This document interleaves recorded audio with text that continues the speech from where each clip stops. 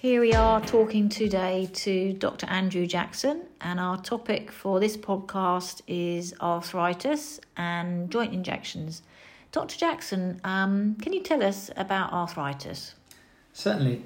So arthritis is a general term for problems with your joints, whether it be inflammation of the joints or wear and tear, and the latter being related to the most common type of arthritis, which is osteoarthritis, which in general terms is the wear and tear of the cartilage within your joints, which causes typical symptoms of pain, stiffness, and that can actually be particularly worse in colder, damper weather for some people.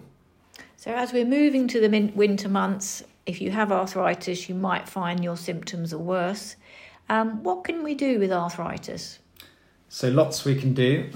First thing to do, I suppose, is to establish what type of arthritis it might be and if arthritis is present. So that would involve usually a good full consultation with myself or one of my colleagues to go over the background of the symptoms and the history of them, examine the relevant area, and then perhaps plan some initial investigations such as x-rays, for example, to support what we think's going on in the given joint.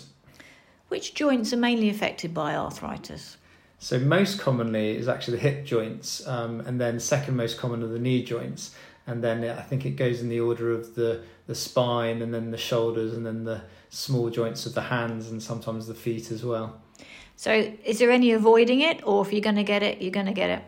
So genetic factors are one element of the risk factors for developing osteoarthritis, but it's only a factor in your predisposition to getting it. And if you do have a strong family history, for example, if you've got parents or any siblings who've had severe arthritis diagnosed, particularly from their 30s or before, and you've got symptoms developing in your 30s or before, then there is more likely to be the kind of more genetically predisposed either osteoarthritis or other type of arthritis, which can include things like rheumatoid arthritis. But the inflammatory arthritis is generally associated with severe swelling, redness, warmth of the joints, morning stiffness, which lasts more than 30 minutes in particular. So if you are getting any of those types of symptoms, it would be advisable for you to see a doctor, and we'd think about doing blood tests, for example, to look for rheumatoid arthritis markers and other inflammatory arthritis markers to decide as to whether you'd need to be seen by a rheumatologist, for example. If it's decided you have osteoarthritis, what kind of treatments are there, if any? So there's plenty of treatments for osteoarthritis, which, sorry, I should go back to saying that actually it's not only the most common arthritis, but tends to start affecting people typically from their 40s upwards as well. So options include many things to help with your general health. That includes losing any excess weight that you may be carrying, which puts extra force through your joints, reducing the amount of impact that you put through your joints through maybe changing the type of exercise that you're doing from, for example, running on hard surfaces or even walking long distances on hard surfaces to walking or running on softer surfaces, or switching to things like the elliptical cross trainer type of machine, and then also building in other non-impact types of strengthening and mobility type of exercise like Pilates, for example, and or swimming. And then in terms of diet, there are emerging pieces of evidence for certain dietary things like turmeric, for example, is thought to help as a bit of an anti-inflammatory for joint pain. There has been a debate about supplements like glucosamine and chondroitin. There is some evidence that it can help some people for short-term pain relief related to osteoarthritis, but they haven't really got the medium to long-term data established, which is why it's not yet recommended by institutions such as NICE, so the National Institute of Clinical Excellence, but certainly probably no harm in patients buying that over the counter themselves and giving it a try. From personal experience, I've got a family history of osteoarthritis and had slightly grindy knees, and I think since taking glucosamine and chondroitin, I have felt the benefits of that. But moving on to other options, so exercises, so strengthening the muscles, tendons and ligaments around the joints is known to be one of the most successful ways to manage it in the short, medium and long term, and getting physio guidance on that as well can be really helpful.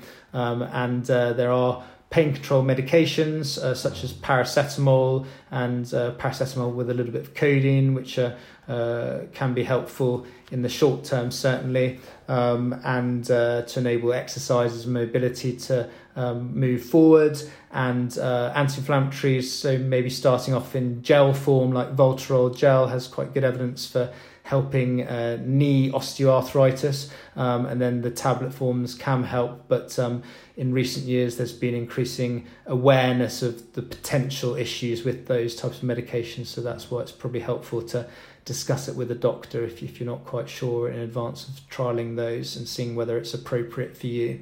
And then now talking about kind of additional treatments to add in, so joint injections, for example, for the knees are known to be very helpful things in the right patients. So at my specialist GP we do steroid injections as well as hyaluronin, which is kind of a viscous type material, which is helpful for particularly people who might not have benefited from steroid injections, or they might not have worked, or whether they're not able to have a steroid type of injection for whatever reason.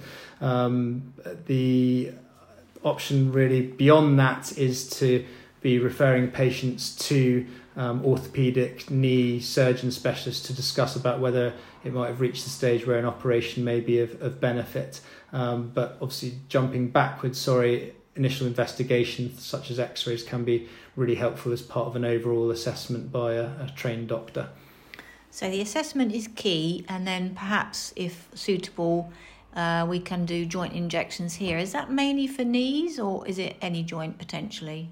So we can do a wide variety of injections here at my specialist GP, and that would include pretty much every joint or region would be considered, perhaps except for anything spinal. So anything spinal, we'd be referring you on to a specialist for an initial assessment and to seeing whether that would be a helpful thing to consider. But certainly knees, thumb-based joints, tendons around the wrist, including something called de Quervain's tenosynovitis, and then carpal tunnel syndrome, which affects the nerve running through the wrist canal. Those are injections we can do here. Probably the other exception would be the hip joint, which is usually done under imaging guidance, but we could refer you on to a specialist for that if that was ever to be required. And with any joint injection, is there a long recovery time? So typically we tend to advise patients not to drive for at least 2 hours after any injection, to rest the injected area for about 2 days as much as possible. That doesn't mean sitting totally immobile or lying totally immobile. It means just not going on too strenuous activities like prolonged walks or even running, for example, if it's a knee or a hip injection. And then usually we advise you to relatively rest for a week or two afterwards, and that just means slowly returning to your normal full activity. And the reason for saying that is actually to try and minimise the chances of any side effects and also maximise the chance of the benefit of the injection to reduce pain and allow further mobility. Okay, that's great. Thank you for the information.